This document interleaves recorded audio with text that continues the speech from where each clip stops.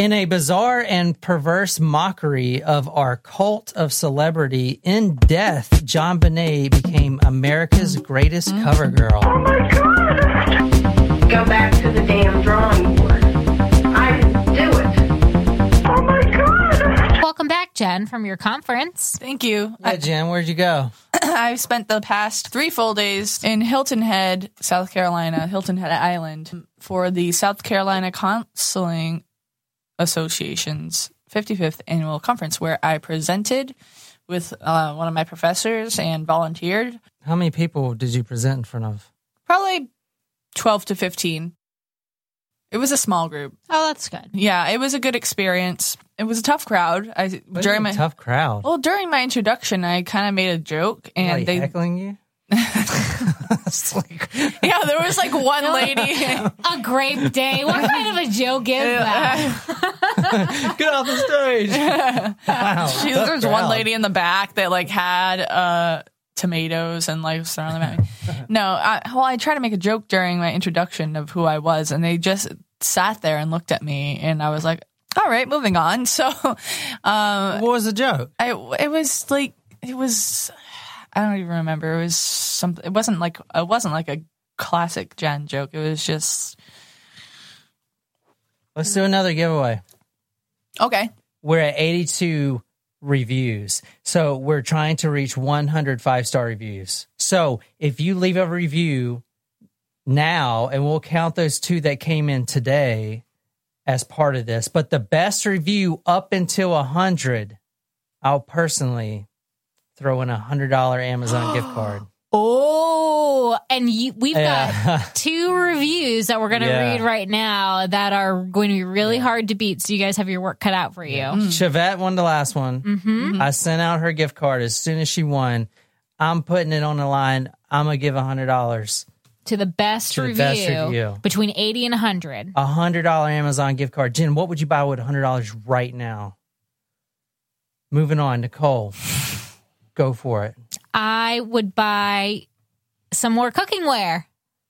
I was going to stop at I was going to stop at... I don't know. I was on the spot. I bought more today. You did?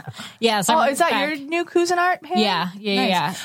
That's why you have to go every weekend, because I have different stuff every weekend. I was going to stop at the Le Creuset outlet because I was they had the Tanger outlets there. And I was going to get you something, but I didn't.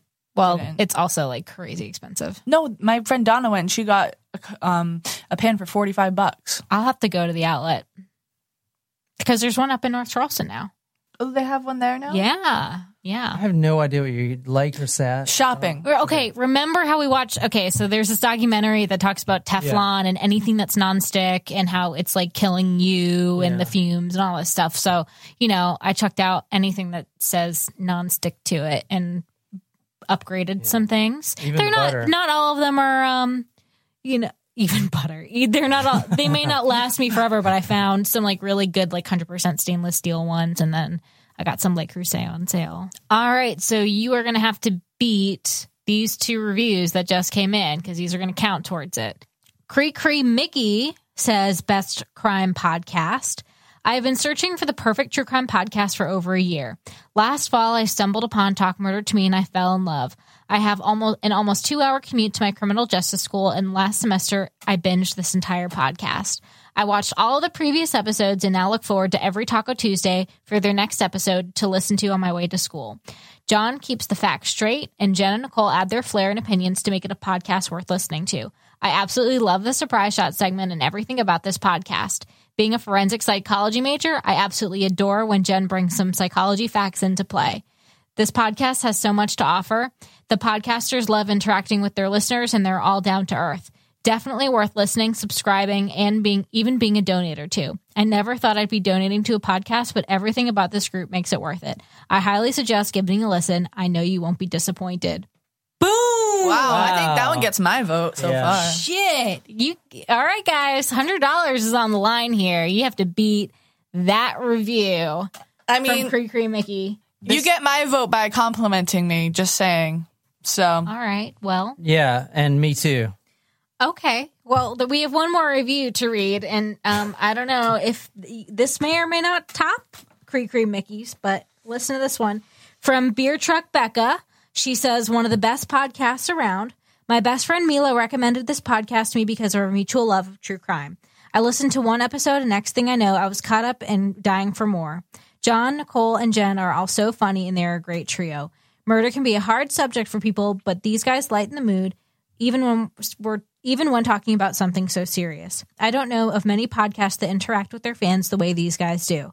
Another thing I love this podcast is how welcoming and loving the three of them are. They treat all of their tacos like family and are personal and caring. These guys have helped me through a lot of my internal battles just by being themselves and doing this podcast, and for that, I will always be grateful. 100 out of 5 stars from me. That's a great review. Yeah, it's very good. I already don't know what to choose.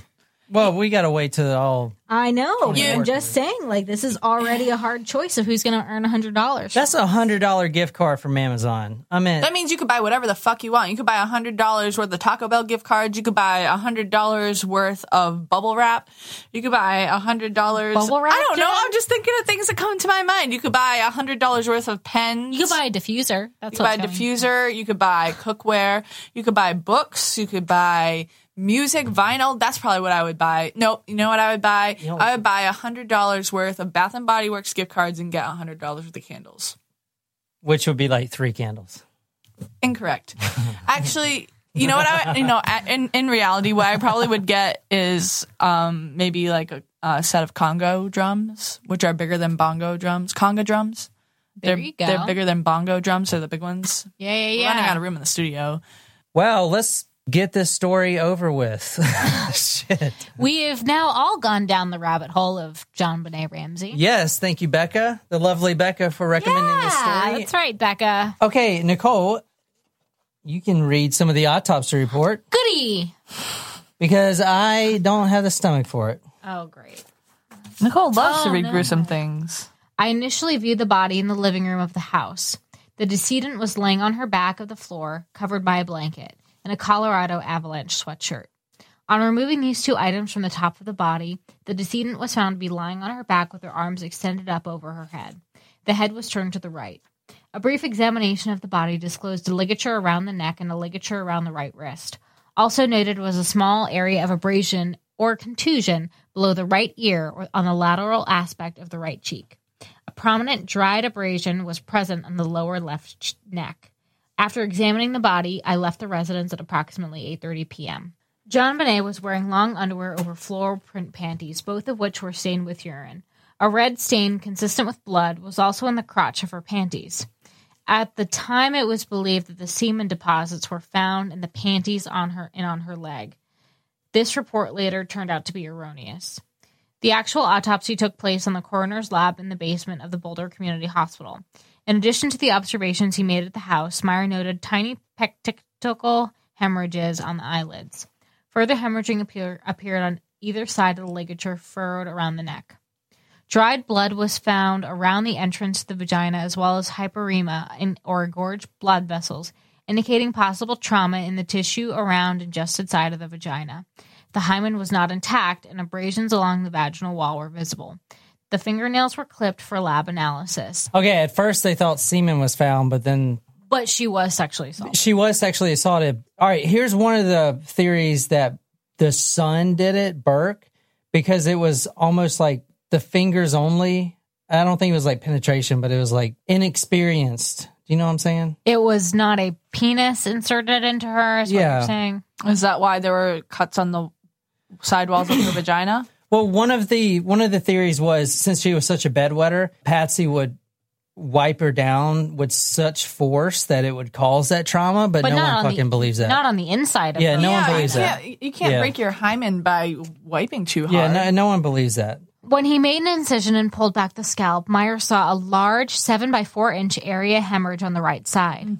Underneath was a larger skull fracture, approximately 8.5 inches long.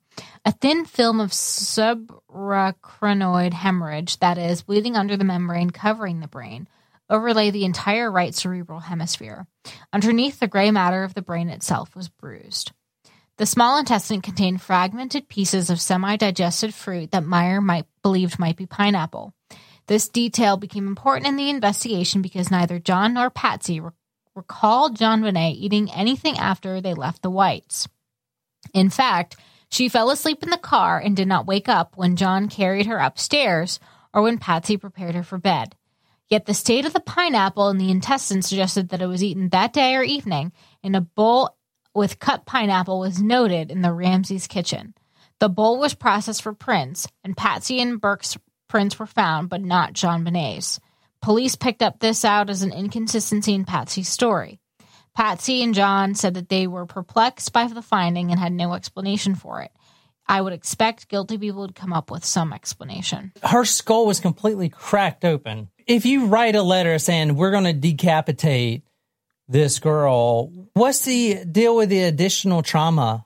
Well, it just doesn't make sense to leave a ransom note if the kid's dead to begin with. And plus, where was all the blood? Where was all the blood?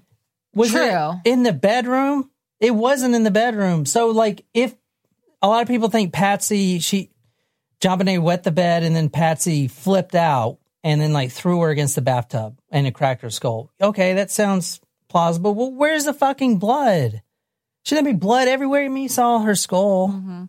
You know what's really This is like the little things that just make this case so, yeah, you know. And it's really upsetting additionally to think about, like, this poor little girl was murdered. She's 6 years old. And not only was she murdered, but now they have to put her body through all of this additional testing and, like, cutting her skull, her scalp open and poking and probing to figure out what happened to her. Autopsies are so important, but, like, it almost dehumanizes the body. Yeah. You know, it's so sad to think about. This case really pisses me. I mean, it pisses everyone off because it's little you used details to say like that literally every time. This case is going to piss you off. Like, Remember that? yeah. Because there's no resolution, and every time you think that you have an answer, something else comes out Yeah. to make you doubt that.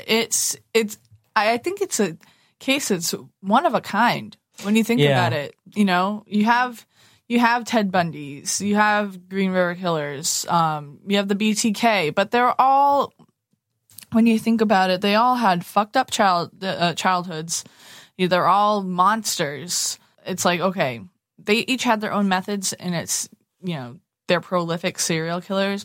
But this case in itself is one of a kind. This case it's over 20 years since it happened, and it's still unsolved, even with all of the developments, especially when you consider the timing of the case. Like, DNA was just becoming so important in law enforcement, and even now it's 2019 and they still have questions, you know? Yeah. John Douglas talks about every crime scene has, and I know like Karina would like this, what he calls theory of transfer. All investigators operate according to the, quote, theory of transfer, which states that no one enters or exits a room without leaving something behind and taking something away. I think about like trace evidence. So you may leave like skin cells and take something away with you. That's called the theory of transfer. Okay. I think it's very interesting to think about that. You know, and which is why it's so important to like minimize the interactions with the evidence. Contamination, stuff like that. But then you go back to that, the theory of transfer. Why didn't they find any intruders? They did find foreign DNA, but it could have been just JonBenét's mixed with something. And are you talking about in the panties? They found foreign DNA around the body, and they also found a pubic hair that was unidentified. That's weird. That's weird. Yeah. That doesn't. I remember them saying something about there being foreign DNA in her panties, but that they said they contributed to the actual like Hanes factory or something. Nicole, can you please read this? There are conflicting versions of what Patsy did at this point. According to Steve Thomas's account, which presumably came from his fellow police officers, as soon as Fleet came up the stairs shouting, Priscilla White and Barbara Fernie hurried towards the sound while Patsy did not move from the couch in the sunroom. She came in a few moments later, supported by her friends. According to John Ramsey's account, Patty essentially fought her way into the living room, rushing past him and falling onto JonBenét's body, screaming and crying hysterically. It is then generally agreed that she employed Hoverstock with something to the effect of, Jesus, you raised Lazarus from the dead, raise my baby from the dead. So weird. Wow. But I do want to point out that they had another child prior that died in a car accident. Mm-hmm. So they have already lost a child before, and she was extremely religious. And in fact, in the cases that haunt us, John Douglas actually, on a lot of her interviews, he noticed her wearing a big religious cross. And he was like, well, that's weird. That sticks out. So he went back and looked at all her photos prior to this incident, and she was wearing the same one, because he points out as soon as something like this happens, someone will get really religious in order to try to like divert attention away from them. But she didn't. She was like always crazy religious. Does that make sense? Yeah. But that is kind of weird that she said that. That is really weird. Here is the video of Burke. This interview I'm going to show you now was more recent, and you'll notice a lot of people have also pointed out that he smiles a lot. And it's really weird. It's a Dr. Phil interview. And that's one of the things people notice. But, I mean, people handle things differently, so I don't know. I remember the casket was small and her eyes were closed. I think one of her eyes was a little bit like droopy or something. I thought that was weird. How did you feel seeing her? A lot of sadness. I don't think I really fully grasped, like, after this, I won't see her again. The next thing I remember, my dad came and told me, John Bonet's in heaven now. And he started crying. Then I started crying. You think he would have the strength, though? Like, because a lot of people think he did it, but, I mean, you saw the skull. Like, it was... A lot of people think he did it because there was an incident previously where he hit her with a bat or something. Oh, there was? If your son, your 10-year-old son, did something like this, would you do the same if you were the parents? Like, if Burke did it and the dad covered it up, put yourself in that shoes. If that's really what happened, and that was your son that did it, like, I mean, and you walked in and your son, but because that wouldn't explain the sexual trauma either. No, but if bedwetting is a sign of persistent sexual trauma, then who's to say that the sexual trauma happened that night? See, if I were in the Ramsey shoes and I discovered that my son had beaten my daughter, maybe it was an accident, maybe they got into a disagreement, obviously I would be distraught. I don't know. It would take me a long time to forgive that, but I don't think I would create the sensation that it became. I think that I would call 911, try to get my child help as soon as possible, and handle it the right way. But not everyone handles the things the same way. I don't think that I would say someone abducted my daughter.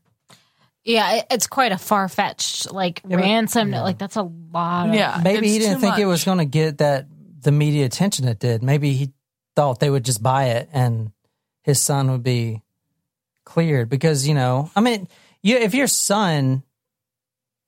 I don't know. If it's your son, like, I'm no criminal justice expert by any means, but wouldn't they have to press charges in order for him to be penalized for it? It could have been called an accidental death. You know what I mean? I just don't know. You mean, did the parents have to press charges? Yeah. No, the state does. Yeah. But then they'll find out, let's say John Ramsey was sexually abusing her. Or it could have been the brother that was the one that was sexually abusing her. Yeah. But I don't see, number one, the brother, number one, hitting her that hard with something. I mean, as a 10-year-old, you saw the crack. I mean, if it's an aluminum baseball bat or even a golf club, it wouldn't take the strength of a 40-year-old man to do that.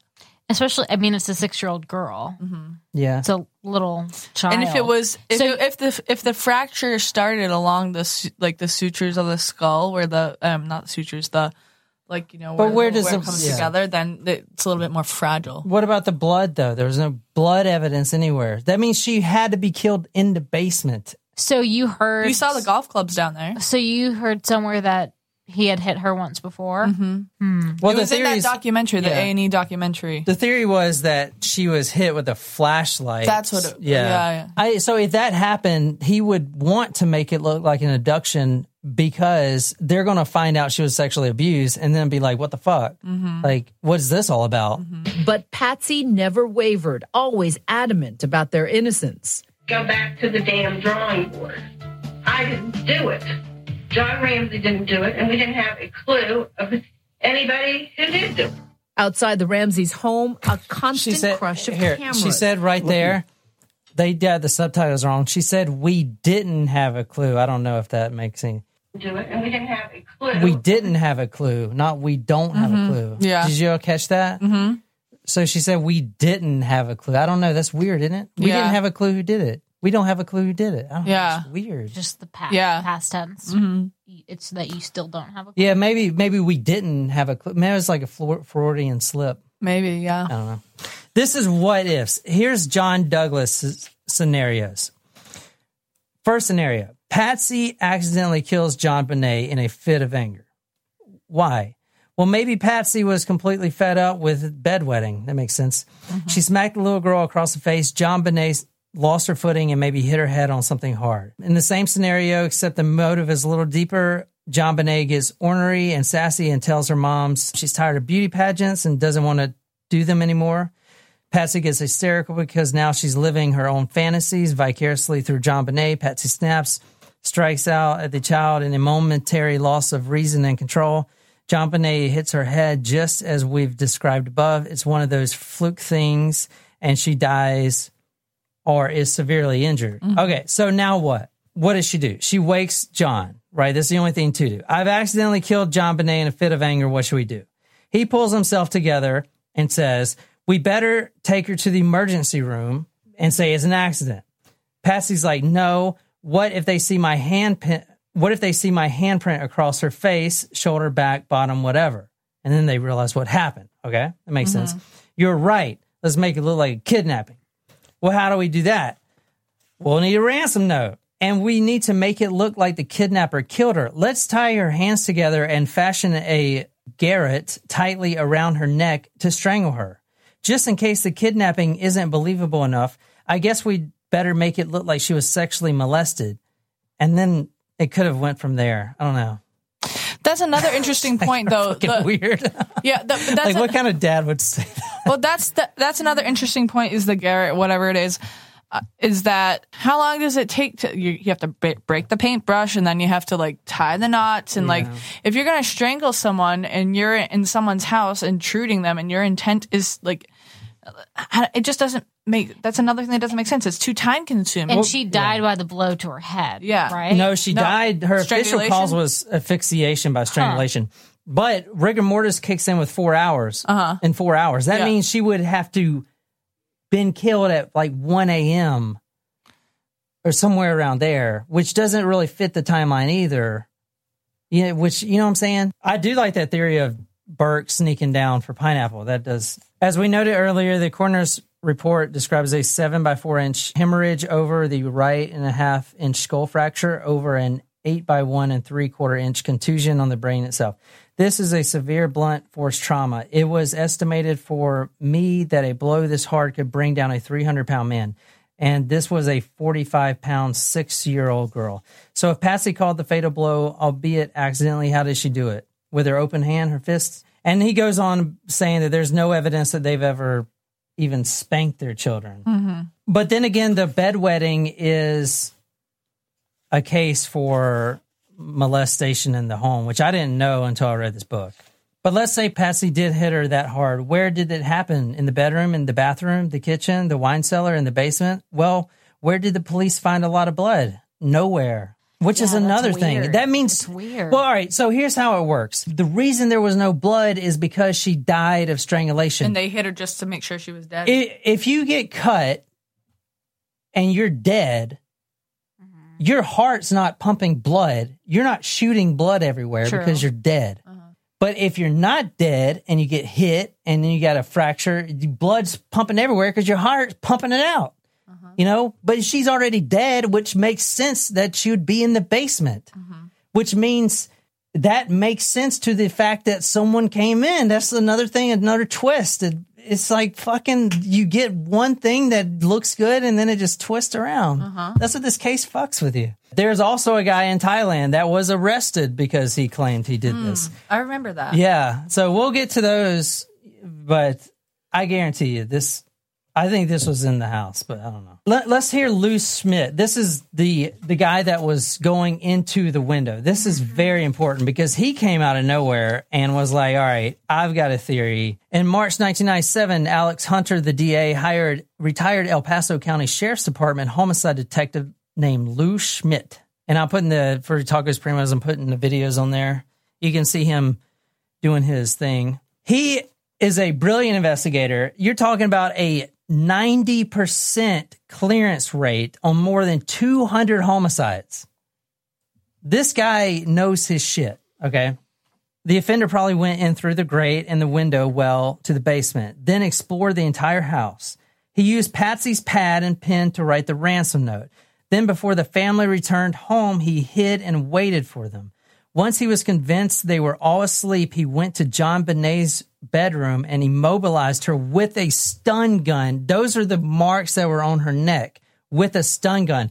But I also want to point out that I found in a forum that there's those two little marks that I showed you from a stun gun. They also put a train track up to it, and it lined it up exactly with those marks too. You mean like the kid train tracks? Yeah, like the train, the train tracks. Mm-hmm. But he says he investigated all these incidents with stun guns, and he actually knows the exact model that the perpetrator used, which those marks are very suspect. Yes. Like those are legit, which is another thing that makes you, what dad is going to stun gun his own daughter? I mean, he could, it's possible, but they didn't find any stun guns in the house. He taped over her mouth with duct tape he had brought in with him and carried her unconscious down to the basement where he could remove her from the house without disturbing the parents on the third floor.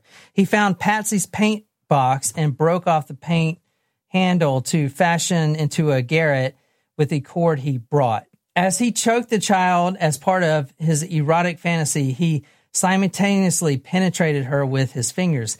The unidentified DNA under John Bonet's nails and in her underpants, and the unidentified pubic hair and unidentified palm print on the door, a high-tech brand boot print on the floor, and a scuff mark on the wall below the window all came from the unsub. The fingernail deposits occurred when John Bonet awakened and tried to fight him off.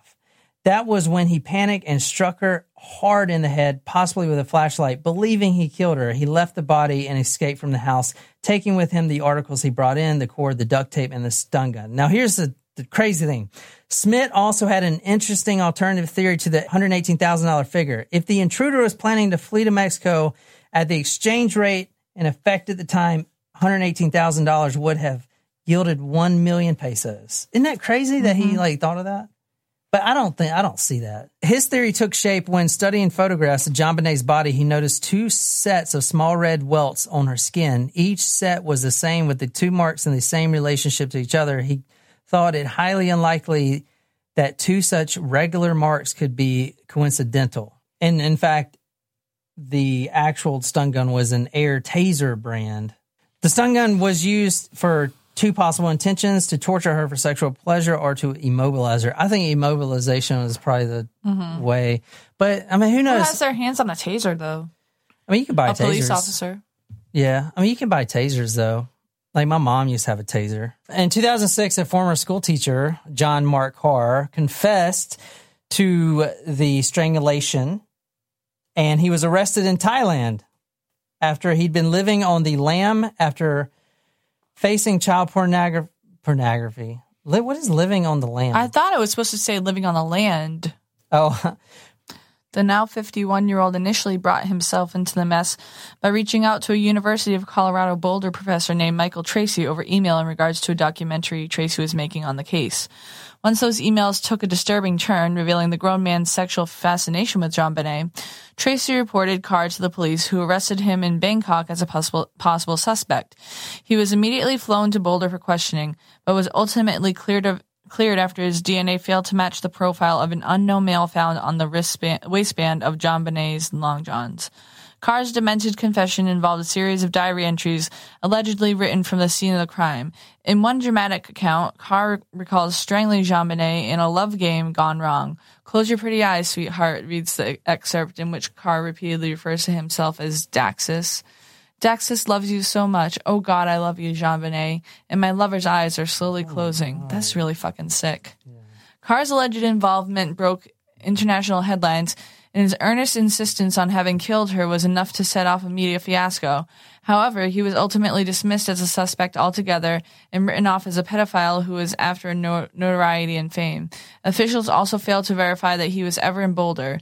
According to a 2010 report by the Daily Beast, the one-time suspect is now living a new identity and a new gender in the Pacific Northwest. Every time I think I'm convinced it's this one, they present another theory, and I'm like, I'm convinced it's this one. Yeah. And then there's another theory. I'm convinced it's this one. I can't handle it. I'm still convinced that it was Burke and that Patsy wrote the note and that it's in the family. Obviously, you find your daughter dead, you're going to be upset, but it's an active crime case, and you're smart enough to know that when you're in a crime scene, you're not supposed to touch anything. So granted, I know he must have been traumatized by seeing his daughter and was upset and carried her up there, but you tampered with the crime scene. He literally tore the duct tape off, he untied her hands, and by doing that, he tampered with evidence, and his DNA was on that evidence.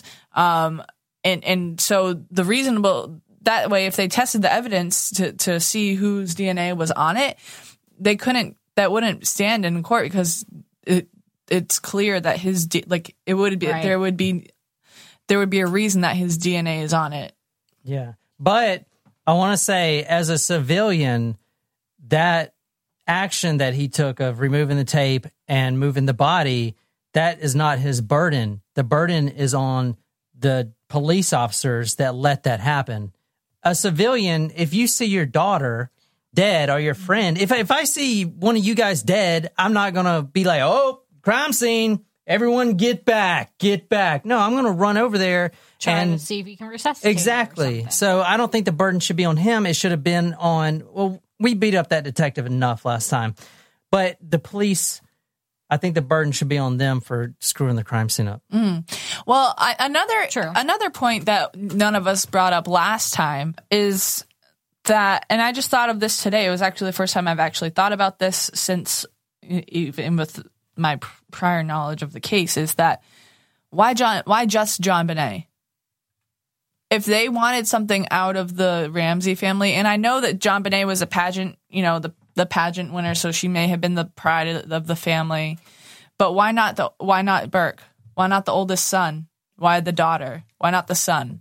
Why not both of them? Well, a daughter might be more vulnerable and easier to get out versus an older boy. I mean, he was only 10 though.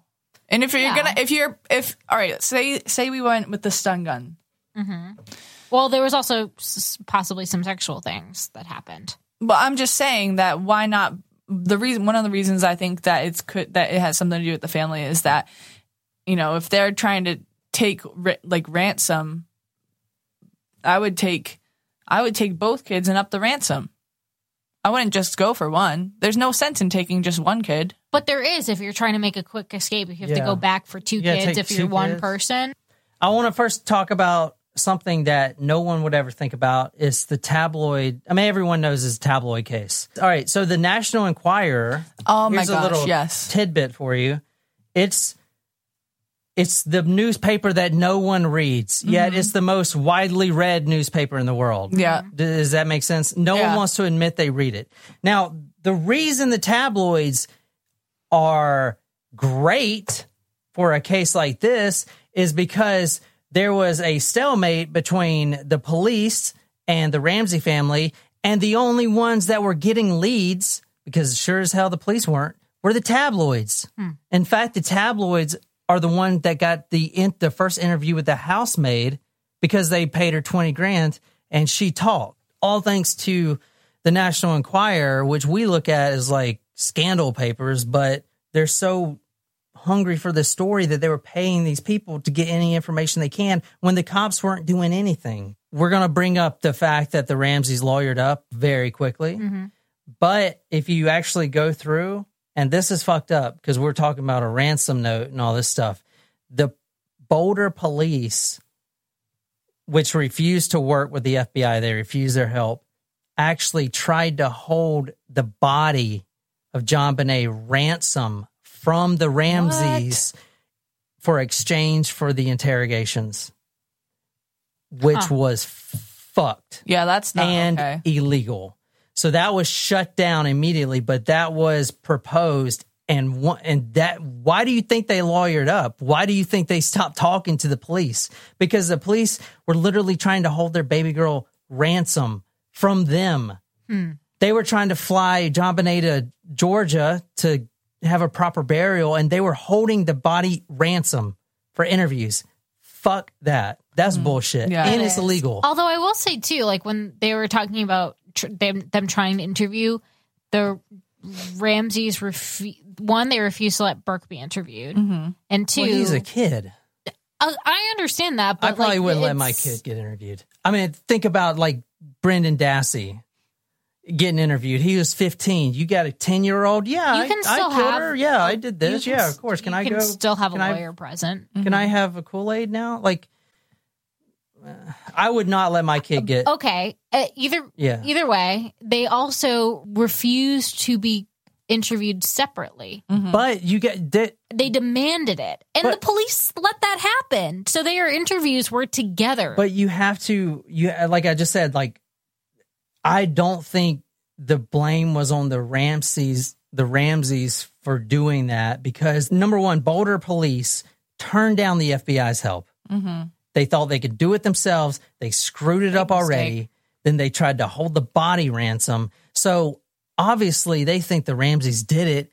Why would you want to work with the police? Now the police the whole time are focusing on the Ramseys. Let's get these guys convicted. You know what the Ramseys did? They hired their own PR firm and they put out billboards with the ransom note. And they said, if you recognize this font, they actually were trying to bring the killer. If it wasn't them, they were actually trying to bring the killer in when the police were doing nothing but trying to focus on them. But there are a lot of things that make them should focus on them. Like we were looking at the handwriting samples between Patsy and the note. They look exactly the same. But there's a way to go about it, not just the way they went about it was like, just blah, blah, blah, blah, blah. We're going to hold your body ransom. They like, screwed it up. Yeah, sure. it definitely could have been handled better. And unfortunately, that probably had an effect on the reason. It's probably one of the reasons we still don't know what happened today. Because it was handled so poorly, I don't think we're ever going to get John to talk or to actually sit. Like if he does know something, I don't think we'll ever get that information. If Burke knows something, I don't think we'll ever get that information because of the way that it was handled. I know that sometimes murderers proclaim their innocence up until like they are about to die. Yeah, and then they may say something. But if that is the case, I really honestly don't think that we're going to get any of that information. who thinks is Patsy? I think she's involved. I don't think that she actually was the murderer, but I definitely think she wrote that ransom note. I'm so torn between, was it someone external or internal? I think if it was someone in the family, it was Patsy. Because of the handwriting is spot on. Yeah. I do want to say, guys, this Tuesday, after we put out the next Talco Tuesday episode, which is a different case, is a very compelling case. You're definitely going to want to hear that case on next Tuesday. The hint is a Mean Girl.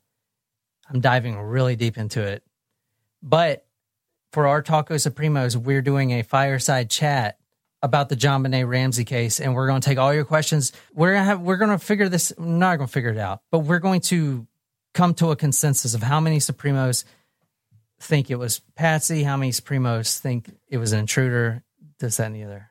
I still think it was Burke. Patsy has some stressors in her life. They're about to go on this big vacation. It's Christmas. I mean, this is no offense to any rich people out there, but if you want to call this stressors, I don't know. And she's about to turn 40. Big stressors. There's a couple of details that will definitely paint Patsy as the main suspect. Number one, and this is what the police screwed up because they didn't actually collect the evidence right, because John actually ripped the duct tape off, but that duct tape actually was placed on John Bonet from what the forensic investigators claim after her death, which makes no sense. If I put duct tape on your mouth, you're going to do everything to try to scream, including try to stick your tongue out to try to, there was no indentions of a tongue or any stretches of the duct tape, which means most likely it was put on after death, which means if you're trying to hold someone ransom, you duct put taped duct them tape on. that's probably one of the first things you do. So Exactly. they don't make a noise. If someone's already dead, why put duct tape on them? I mean, what's the point? So they think that the duct tape was put on posthumously. Another point, and one of the most important things that implemented her, she did not change clothes from the night before. They had a huge Christmas party. This is Christmas. Mm-hmm. The next day, December 26th, she was wearing the exact same clothes. So the Ramseys got home around 9:30. Right. She goes to bed, apparently, wearing the same clothes, same makeup, same everything. It's kind of weird. She didn't take her makeup off, and she was wearing the same outfit? No, same makeup, same outfit. And she says no excuse that she put on, like she at least admits that she puts on the outfit from the night before. She tells that to investigators. I mean, I put on, when I get out of bed, I put on like the sweatpants that I was wearing the day before that are right next to my bed, maybe, and the old t-shirt. But I don't put on the black velvet pants and red sweater to go downstairs and make coffee. I throw on the raggedy ass shit to go let the dogs out and make coffee. Yeah. And like, unless she wasn't wearing, I don't even go that far. I mean, I just walk around in my freaking pajamas. Right. Exactly. Like, I don't even put shoes on. Mm-hmm. Half the time I walk out there barefoot in my little sleep shorts and tank top. Even if I go out to my car. Now, the ransom note placement, we talked in the first episode. A lot of people analyze the note. We did too, because it's very interesting. But also the placement is something that everyone overlooks. This indicates if Patsy did do it, the placement of the letter on the stairs and not anywhere else may indicate that John Ramsey did not know about it whatsoever. This could have been a Patsy thing. I could totally see that. But that would mean John Ramsey would literally have to be in his own home while his daughter is murdered, and then a huge cover up and not wake up. You know what I'm saying? Like if Patsy doesn't come to bed, the body still had partially digested pineapple in it. So they think that she was actually killed around 1:30 a.m. So maybe it was an accident, whatever. Patsy covers it up, and then she doesn't come to bed until like 5. Like, what is John? He's like, where were you? Like, I mean, wouldn't you know if your wife... Maybe he's a deep sleeper. Yeah, maybe. Yeah, I mean, when I was at the conference, like last night, I fell asleep probably around 10, and I passed out, and I woke up around 2 a.m. to go to the bathroom, and one of my two roommates that were staying in the same room as me, like, she was there, and I had no idea. Like, I didn't hear anything, like the hotel door in it. And then the other one who went to the Fleetwood Mac concert in Columbia last night, which I totally forgot that was happening. And I was like so sad because we could have gone to that. That would have been awesome. But what are you going to do? Say I love you. She didn't get in until 4 a.m. And again, I didn't even hear her come in either. So like maybe he was a deep sleeper. It's possible. Yeah. And like, I don't know, hotel doors are loud. Yeah. Now, John and Patsy both got separate attorneys. So he may have realized it was her, and then has this cognitive dissonance, you know, where he's like struggling, this mental gymnastics, like, should I turn her in? Should I cover up for her? That's why they eventually kind of split. They got different attorneys. I don't know. That's just a theory. And one of the interesting things, too, like we talked about, it was found on the stairs. It was found on the back stairs. Like that goes down to the kitchen. So like that's not the main stairs of the house. So either they knew that like those would be the ones that she's walking down to go make the morning coffee. Yeah. You can tell this story this way with Patsy, and you'll go away being like, yes, Patsy, yep, Yeah. they killed her. But then I can bring in another theory with the stun gun and be like, nope, wasn't her. I mean, it's almost like it's two different cases. Could those markings? Okay, so there are a couple things that make it seem like an outsider could have done it. So there's the window, but that was already broken, and a person could have fit through that. There was a footprint, but that could have come from a handyman or someone that was there sometime. You mentioned that when we were recording last. Like There was also a scuff on the wall going up. But that could have happened other times. Like if they ever had somebody in the basement checking the water heater, that footprint could have been left then.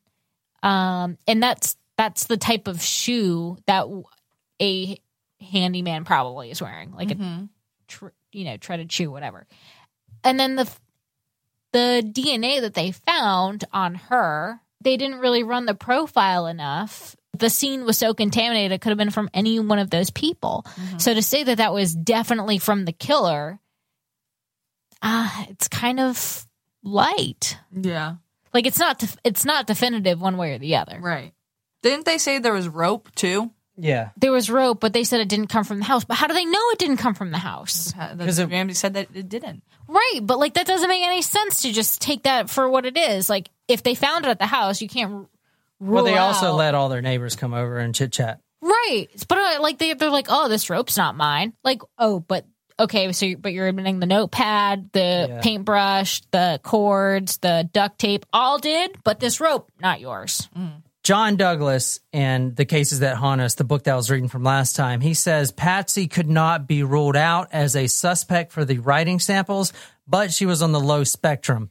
We actually looked at the writing samples today, and I don't know. I don't want to. It looks pretty striking. But if you go in and you're a detective and you are so convinced that it's not the Ramseys, you will make it.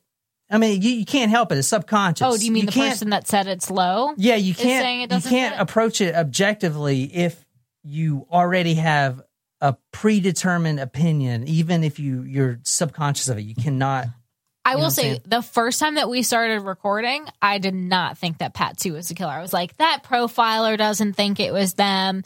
Can't be. And then when we saw the writing samples, I was like, actually, I kind of think it's her. But you have two well-known, very seasoned detectives. One, the mind hunter himself, John Douglas. Two, Lou Schmidt, who has a 90% solve ratio on homicides over 200 cases. He went and he did the whole thing like the cops should have done earlier. He's the one that climbed out the window, right? Yeah, he's the one that climbed out the window and everything. He went through everything step by step by a logic base, and he said, nope, they didn't do it. He's the one that brought the stun gun theory up, and you think Patsy did it? Explain those damn marks. Those damn marks look like stun gun. I'm sorry. There's just too compelling. It does. Because where the hell would you get those marks like that? The train track from Burke. So he just hit her in the neck with a train track? No, he hit her in the head with a flashlight, but they could have been playing with the train before, and he could have been, I don't know. I don't know. But could it have been? But Lou Schmidt has done a lot of stun gun cases, and he said, yeah, this is it. He even knew the exact model. It was a air taser. Again, just because the Ramseys said they didn't have a stun gun, does that mean that they didn't have a stun gun and threw it away? Yeah, I don't. You know what I mean? Like, you don't have to register for a stun gun, do you? No, but I don't think they had a stun gun. That's just. What if it was in the trash? What if she was fucking put in the trash when she was cleaning up? And it went right in the garbage, picked up the next Monday. That would mean Patsy nobody realized it was stun gun tracks for like a year. Yeah, but you'd have to be a freaking genius to go to that much length to cover it up. All right, we killed her by accident. All right, we tied the literature around her, almost cut her head off. We sexually assaulted her. That's pretty good, right? No, let's put one more cherry on this pie and let's stun gun her. That'd throw him off. Who is going to say that about their fucking 6-year-old daughter? I don't care what kind of monster you are. I don't know anyone that would say that about their 6-year-old daughter. Oh, let's sexually assault her. Let's almost cut her head off with a freaking literature. Yeah, but going back to the sexual assault, she was a bedwetter, so that could have been happening. Yeah. But then the doctor came out and said that wasn't. Okay, so let's throw out the sexual assault. Okay, let's crack her skull open, or that was already done. Okay, let's choke her to death, even though she's already dead, and then let's stun gun her. I mean, if you just, I know it's not empirical. I know it's not coming out of logic, but it just sounds like fucking crazy. That I don't know. So how did she eat the pineapple? There was 2 fingerprints on the bowl. Now you got to understand, I don't know what evidence they're trying to find. This is the Ramsey's house. Their fingerprints are damn near everywhere. I'm surprised that the whole family wasn't on that bowl. I mean, you go in the kitchen, I guarantee you there's 3,000 fingerprints of mine because I hardly ever use soap. I just use hard water. And the sprayer. But there were no other fingerprints on that bowl. Just Patsy's and Burke's. Just Patsy's and Burke's. That was it.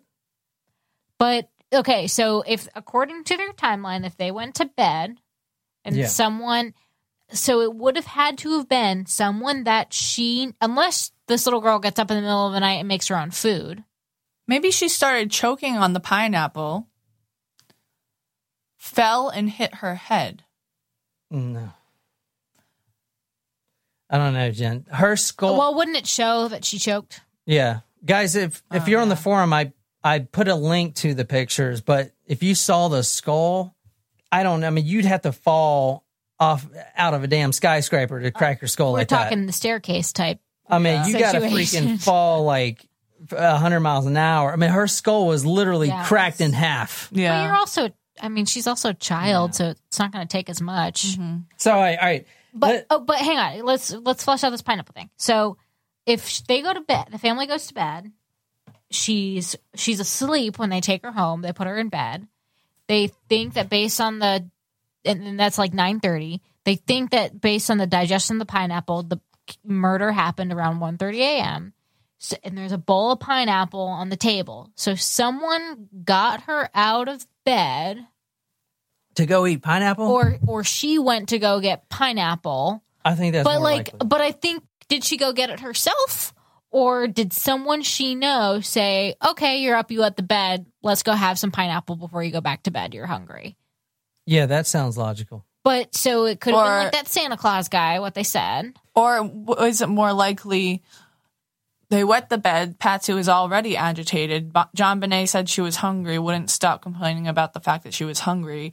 Patsy said, okay, fine, you can have some pineapple, and something happened then. Could be. Yeah.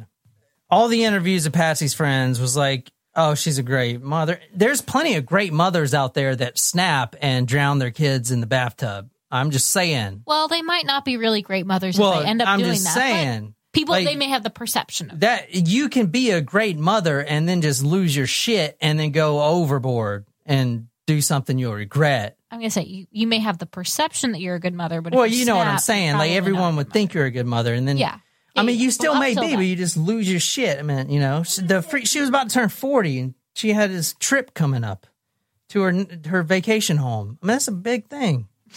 Fucking rich people. Fucking shit. Hey, guys, I want to point out, if you want to support the podcast, go to talkmurder.com/join. We got some stickers for you. We got some T-shirts. We got a lot of love, some shout-outs. Boom. SBTC. I want to throw that up real quick because you asked about that last time. Yeah.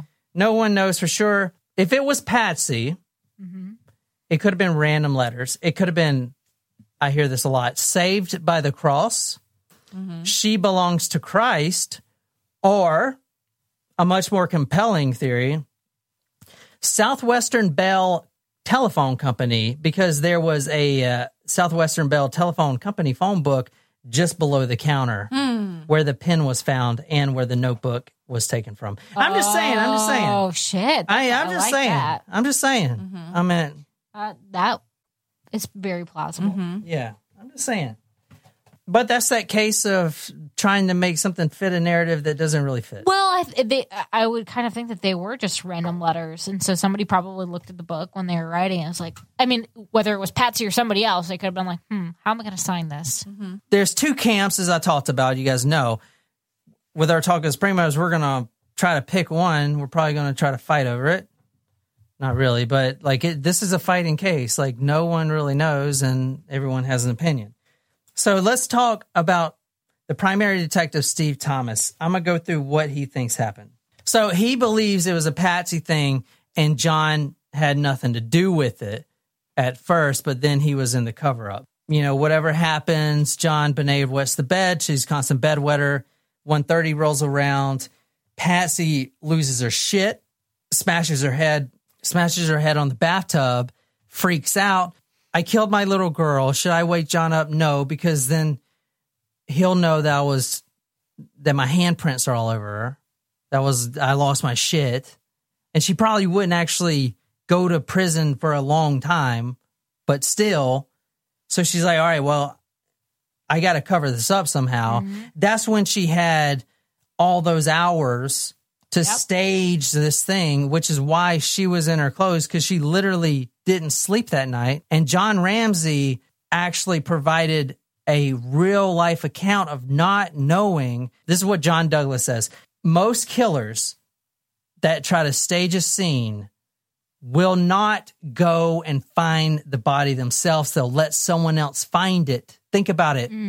So you can be one of the reactors and not, and have to fake this whole thing. You just let someone else find it and then you react to it, how they're reacting. You know what I'm saying? True. John actually found the body first. But he was kind of put in the situation to go find the body. See, but he didn't, maybe he didn't know. He legitimately found the body. And plus they actually saw him reading the note, reading it, like trying to figure out what it was. Like reading it slowly. I will have to say, going to your point about the reacting, actually, I'm not going to start with that. I'm going to back up. I still think that the police should have.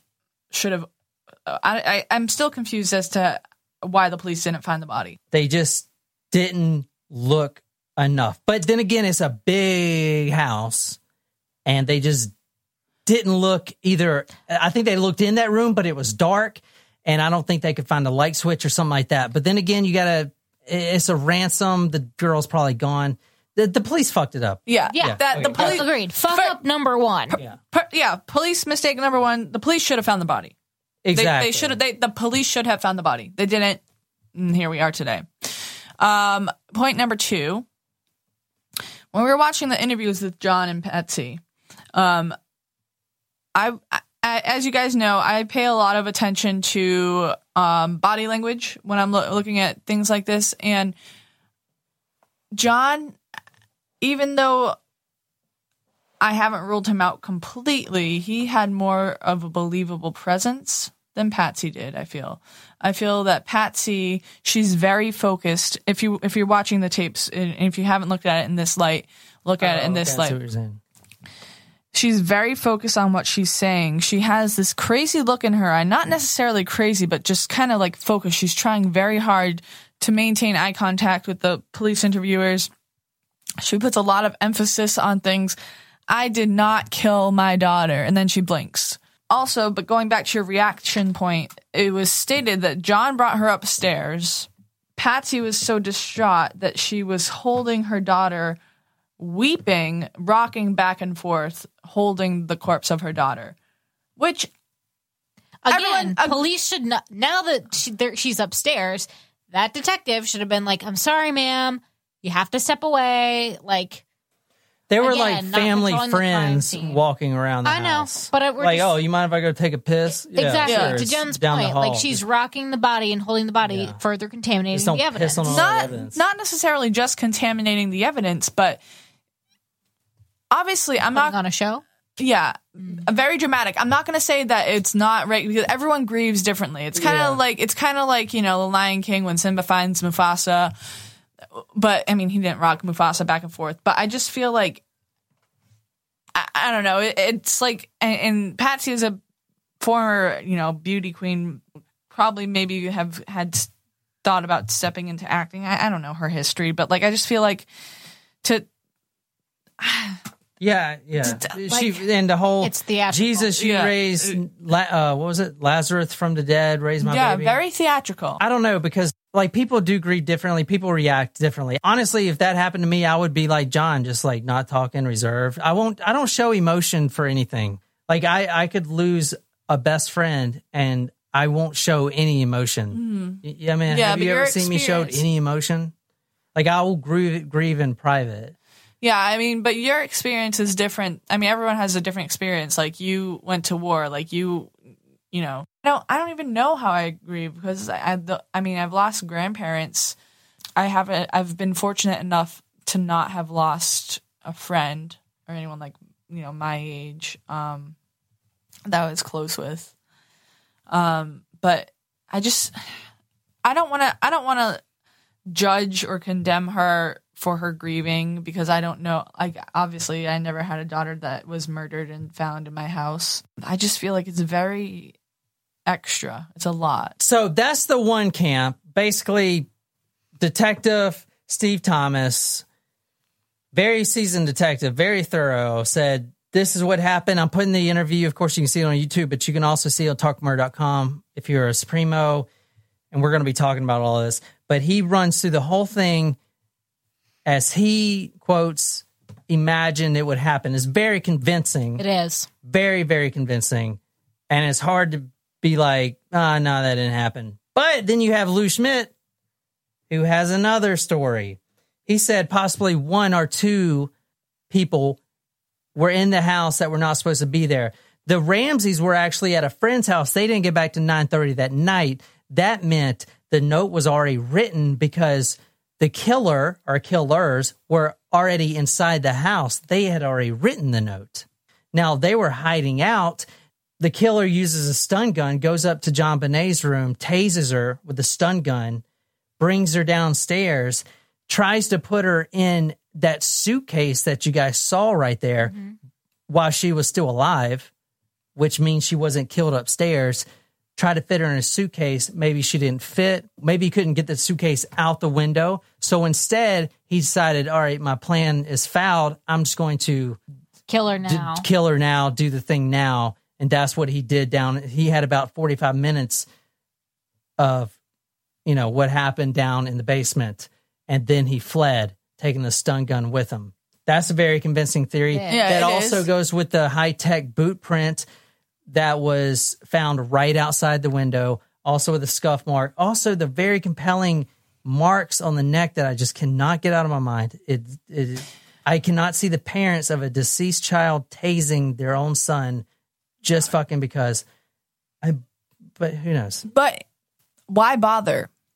Why bother what? Stealing the girl? No. Why bother? I mean... Tasing? No, like with the ransom note. Well, it's probably it could have been a child. We're going to talk about child predators and stuff. Yes. I mean, you have. But if you this girl that looks like she's 18 and she's 6 because she's dressing up like this. A lot of people probably want her. There's people at the pageants that are probably dreaming of it. Yeah, it's disgusting, but I understand that. But you have a ransom note that says you're demanding $118,000. You're not going to get your money, and you just killed a girl. Well, maybe he was. Maybe he was going to get the money. He was going to take the girl, put her in a suitcase, and literally legit do the money thing. But then he noticed all these cops are coming to the house. But you've already killed her. Yeah, but he thought he was going to take her out of the house in the suitcase and get her out the window. Then why leave this? Keep the note. Because he couldn't get the suitcase out of the house. If you've spent all that time in the house and you haven't woken anyone up, why are you going to leave the note saying? I wouldn't necessarily go back. You wouldn't go back and get the note. You're fleeing. I mean, you just raped a 6-year-old girl and murdered her. You're getting out of the house. You're not going to go back and be like, I got to pick that note and that pineapple thing up. I mean, you're out. If they were already in the house, okay, this is another point. Like you're not going to hear someone walking up your stairs and opening doors and closing doors, and they got like 5 staircases in that house. They might all be heavy sleepers. Yeah, and this is a big house. I mean, and especially if they're all the way on the second floor and now they're in the basement, you ain't gonna hear that. I don't know. That's why this is so hard, because both could absolutely happen. Either you think the family did it, and that includes covering it up, or you think an intruder did it, unless you think aliens did it. And I don't think that's the case. So you're either in one of those, and literally some of the best minds, most experienced people on the planet are divided. And that's what makes this case so freaking ridiculous. Yeah.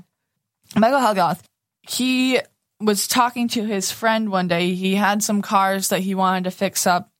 He was struggling with depression, and but one day he told one of his friends, everything is going to be okay because I have a killer job, meaning killer like cool, not like killer like Although ironic. Yeah. Isn't it ironic? Don't you think? That he and his buddy were going to do that would give them about $50,000 to $60,000 each.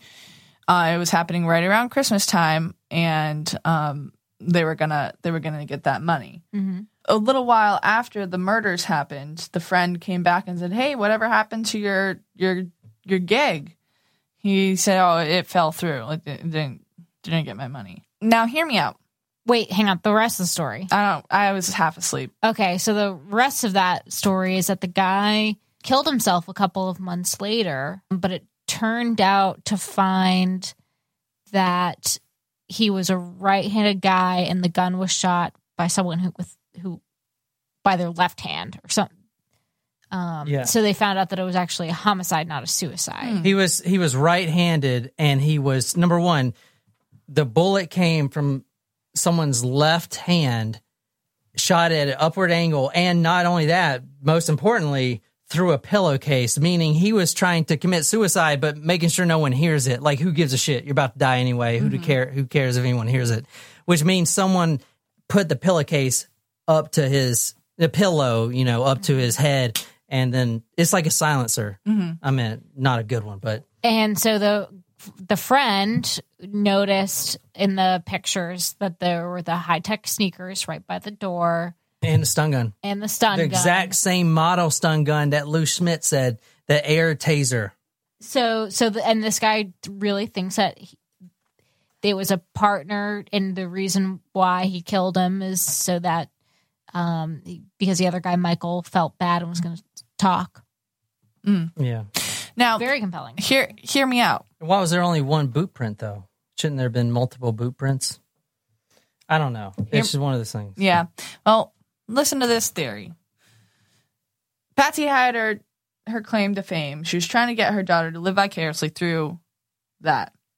What if she hired someone to stage a kidnapping? They were going to use John's bonus money to pay the two guys. But why stage a kidnapping? For publicity. They expected to get John Bonet back, and then maybe it was the partner who actually killed John Bonet. Why would you want publicity, though? I don't understand. Maybe it would have, if she was kidnapped and found safely alive, it would have skyrocketed her beauty pageant career. It means money for the family, even though they already have plenty of it. Don't laugh at my theory. I'm not laughing. I just think it's like it. far-fetched. They're all kind of far-fetched, to be honest. Not the Santa theory. Well, let me finish. So Michael Hargroff and his buddy go to the house. They're already in the house. Which may be Gary Oliva. It may be him. Okay. Go to the house. Patsy has already written the note. They go upstairs, use the stun gun on John Bonet. Obviously, that sucks, but a stun gun is not going to kill somebody. Mm-hmm. Maybe they stun her, bring her down to the basement. Because they're going to carry her through that window. Mm-hmm. Why don't they just go out the door? Because they weren't actually going to take her out of the house. Maybe. No, they were going to take her out of the house. Hold on, I'm developing this. I'm developing this. I know you are. Well, the window was already broken. Well, the window was already broken. So they could, maybe something went wrong. I think maybe the body was put there. If Patsy did have something to do with it, the body was put there because she was going to move it at another point. It was kind of put there because no one's going to check here. Right. Shit. I think so. And so they had this plan. They're going to use John's money to cover the expenses. Then, and that's why she can vehemently say, I did not kill my daughter. John did not kill our daughter, because they didn't. Michael Hargroff and his partner did. Gary Oliva is the partner, right? He has this obsession with John Bonet, gets a little excited, and something happens. Yeah. Did you let... I'm into it, Jen. Yeah. See, this is like the wormhole of this fucking case. I mean, you tell me anything in any snare, and I'm like, that sounds like it could have happened. Yes. It could have happened. I mean, yeah, anything could have happened. But I mean, maybe it wasn't necessarily Gary Oliva. But I'm just saying, you have all these stories. I'm just saying it could have happened because what wouldn't someone who already had their 15 minutes of fame and needs 15 more minutes of fame, wouldn't they do anything to get it? Assuming that nothing is going to happen to John Bonet except have those little taser marks, she'll be fine. She'll get over that. Now, like I said, you have to think that they're the most maniacal people in the entire world to have planned this. But you come up with something better. I'm challenging you. But then the grief is real, for both of them. Yep. If that's the case, because I didn't expect that to happen. Mm-hmm. Yep. I don't know. That's far-fetched. It is far-fetched. I don't know. It's all far-fetched. Let me run through a couple more theories, and then we'll talk. Okay. All right. The Santa Claus theory is a little far-fetched. This is from the book Perfect Murder, Perfect Town, The Uncensored Story of John Bonet. The day before Christmas, John Bonet was at our house playing with Megan. The kids were talking about Santa, getting all excited. I asked John Bonet if she had visited Santa Claus yet. She said, "Oh, Santa was just at our Christmas party the other night." Megan had seen Santa at the Pearl Street Mall, so we talked about that. Then John Bonet said, "Santa Claus promised that he would make a secret visit after Christmas." I thought she was confused. "Christmas is tonight," I told her. No, John Bonet insisted. "He said this would be after Christmas, and it's a secret." There's a theory for you. Wait, but there's an actual guy. Yeah, the Santa Claus, the neighborhood Santa Claus. I don't think you did it. Oh, hold on. But when I heard this, I was... Yeah, everything you hear, you think is them. That's the thing about this case. This guy's name was Bill McReynolds. I think he just really wanted the media fame, but he just turned out to be a huge fucking creep. He's a Santa Claus. I want to throw that thing out there because some people believe that, and it may be him. Who knows? Another one, Gary Oliva. Wait, but they ruled him. Why did they rule him out? They ruled him out because DNA ruled out half of these suspects. Right, but they had very small amount of DNA on the Long Johns. But I think that is part of the problem with this case is that they're saying that whoever is that extra DNA came from the killer. Yeah. Which it was a very minute amount on Long John's, which could have gotten there from anything. She could have been walking in Target and someone spit a little bit on her. But so exactly. So to rule out all of these people, including neighborhood Santa. But they couldn't all have killed her at that same time. No, but they could have ruled out somebody who did it. Just because that didn't match. And they probably did, I'd imagine. Gary Oliva, he was recently in the news. He was a homeless man at the time, living in Boulder around about 10 houses down from the Ramsey's home. He was living in a homeless shelter, like a homeless halfway house. 10 houses down? It wasn't, I don't think it was, they live in an upscale. I think it was like a halfway house or something like that. But about 10 houses down. That's what it said. Seems awfully close. He was homeless at the time. He could have been that other person that Jen was talking about in that or the soul money-making scheme. They did arrest him. He had a stun gun and a poem about John Bonet. Now, he was also at the candlelight vigil that they had the next year, and they have a picture of him showing up, which is really weird. And he also, they found in his home, he had a complete shrine of John Bonet, including pictures and everything else. And he was a child molester on top of that. He had a history of child molestation. But did he know who JonBenet was before JonBenet was murdered? That's the thing. For some reason, I don't know what is wrong with the psychology of some people, but this happens all the time. That everyone comes forward and claims that they did it. It's just the fucking craziest But did he phenomenon. claim it did it? He didn't. No, he didn't claim he did it, but half the other people did. Like the Santa Claus, he was kind of, I'm not saying I didn't do it kind of shit. Like, you know what I'm saying? They don't actually, they want the media attention. And it's almost, I don't know. It's That's weird. Well, for in this case, he could have just seen JonBenet from all the news and became obsessed with her after the fact. The other guy that came out that he does an actual interview with Investigation Discovery on their JonBenet series, John Mark Carr, the guy that was arrested in Bangkok, Thailand, and brought back to the States. He was going by the name Daxus.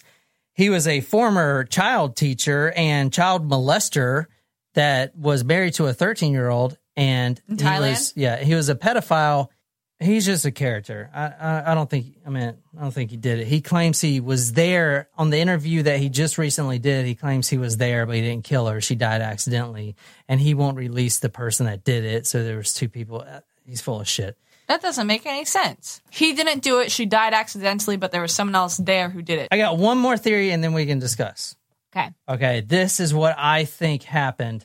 JonBenet Ramsey was a 6-year-old girl from Boulder, Colorado, who was found murdered in the basement of her family home in 1996. The case remains unsolved, and many conspiracy theories surround her death. One of the most bizarre being that her death was faked, and JonBenet Ramsey actually grew up to be none other than a pop star, Katy Perry. Oh, I heard this. Yep. I heard this. Similarities are striking. Plus, she's got my last name, so she's got to be legit. What are the similarities? I don't know. They look the same. Fuck, I don't know. They should be about the same age. It's not, obviously. Oh, God. Okay, so seriously, what do you think happened? I don't fucking know. She's Shit. really believing this Katy Perry thing. Yeah, might as well. I might as well, because I read the John Douglas account. I read the Detective Steve Thomas. It's like, it literally could have gone either way. I don't know. I think Patsy wrote the note. Because the similarities of her handwriting are very similar, but that may just be a case of me trying to force that narrative into what I already believe. I don't know. But the similarities are very striking. I don't think John Ramsey knew about it. I think Patsy flipped her shit because JonBenet was a bedwetter.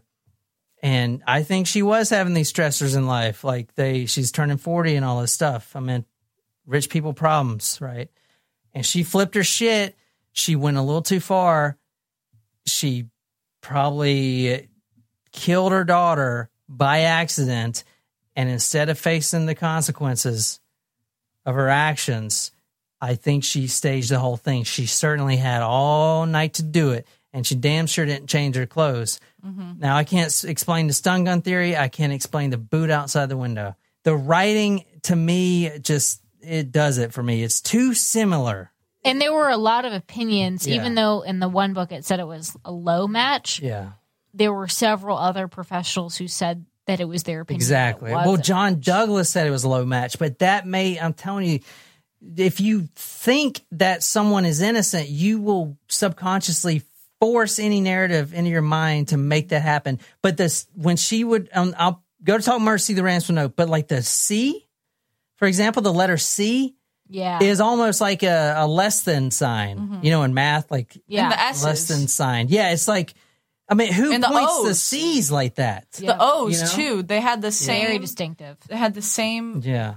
And the Q's are like 8s, which we all write our 8s with, we do one circle and then we do another circle. No. Shit.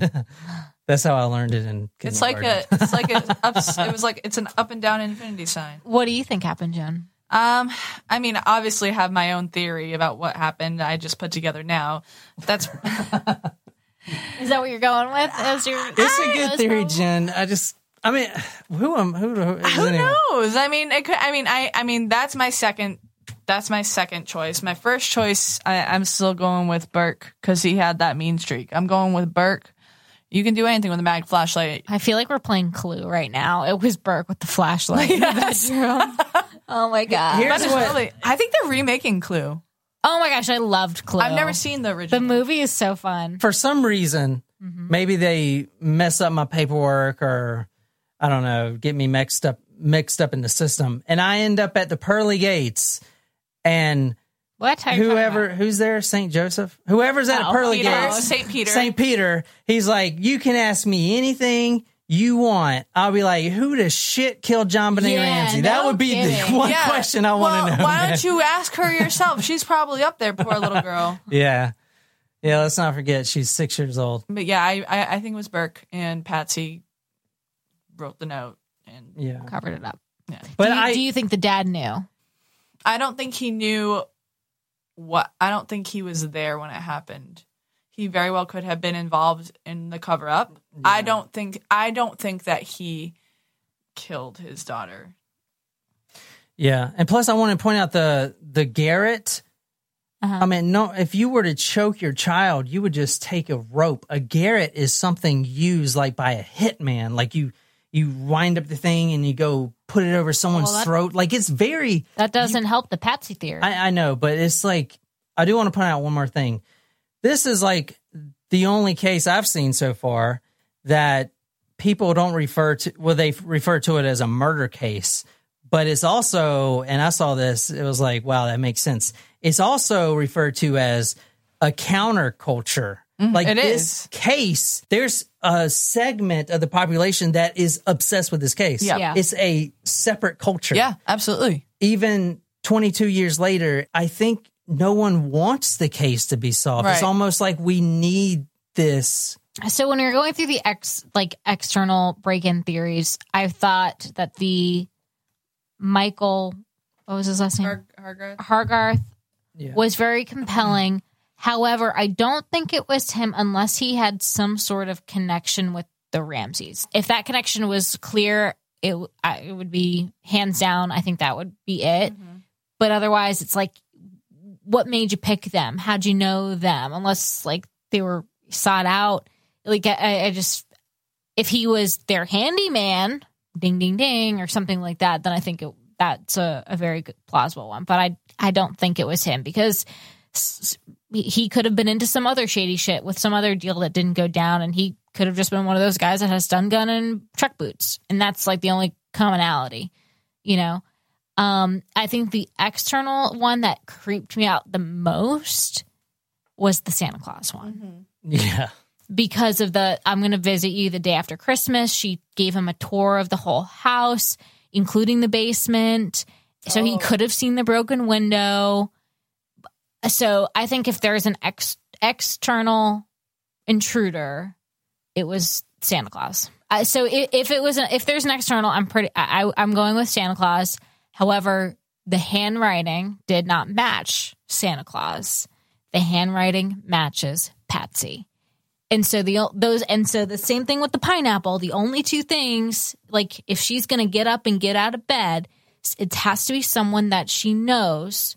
So it could have been Burke, it could have been her mom, it could have been her dad, it could have been Santa Claus that's saying, "Oh, you're hungry? Let's go down and get some pineapple." Oh my God, it could have been Santa. That would. Oh. But that's the the only other person that she knows. Yeah, and she would didn't know trust the it other guys. because children usually trust adults. They trust Santa, it's fucking especially. Especially, yeah. And she thinks that guy is legitimately Santa from when she came to the party before. Yeah. So I think if there's an external, it's Santa, but it's I think the handwriting didn't match, so I think it's Patsy. And I did not think that that's where I was going to go when we first started this. Yeah, me neither. Until we really analyzed that handwriting. If you want to cast your own theories, join our community. We're a small-time podcast. Go to talkmurder.com/join. Nicole's made us some great shirts. We'll send you one out. We'll send you a sticker. We'll send you a handwritten card. We'll send you a lot of love, a lot of shout-outs. You'll get in the forum.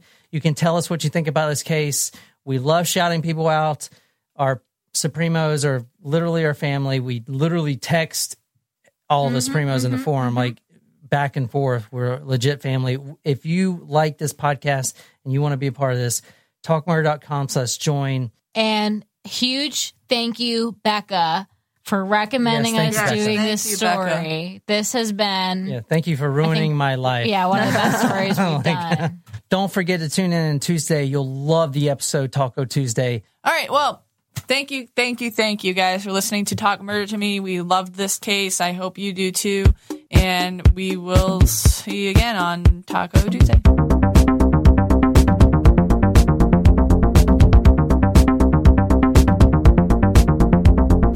I got new slippers, Jen. Don't they look so cute?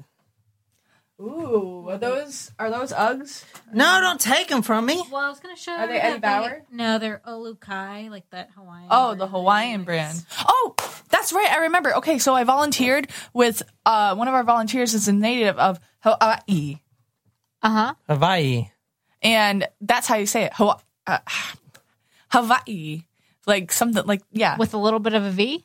yes. It's God. not. Damn it, my grandmother was right all these years. It was not. It's not Hawaii. It's Hawaii. No, but not Vi. Like not. You don't. Hawaii. Yeah, Hawaii. Hawaii. Hawaii. Yeah. Hawaii. So and Oh my there's gosh. Grandma Blanche is Blanche.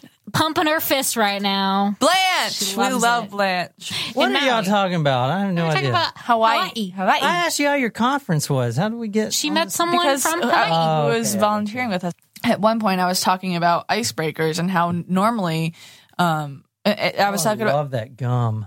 Icebreakers gum. Is that what you're talking about? No, it's not.